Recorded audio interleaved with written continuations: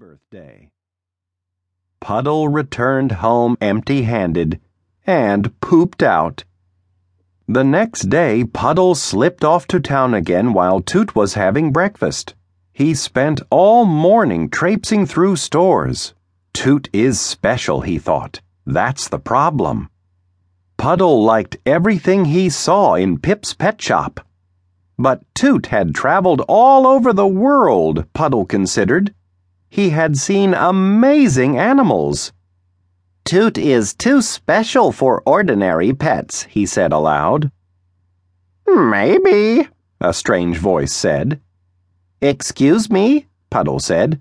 Excuse me, the voice said back. Hello, Puddle said, looking around. Hello, repeated the voice. Are you talking to me? Puddle asked. I think I am, said a parrot. Toot is too special, it said, imitating Puddle. Well, I'm no ordinary pet, the bird said. You could say I'm exotic. What's your name? Puddle asked. Tulip, said the parrot. I'm Puddle. What are you doing here? I traveled here with a sailor friend, Tulip explained.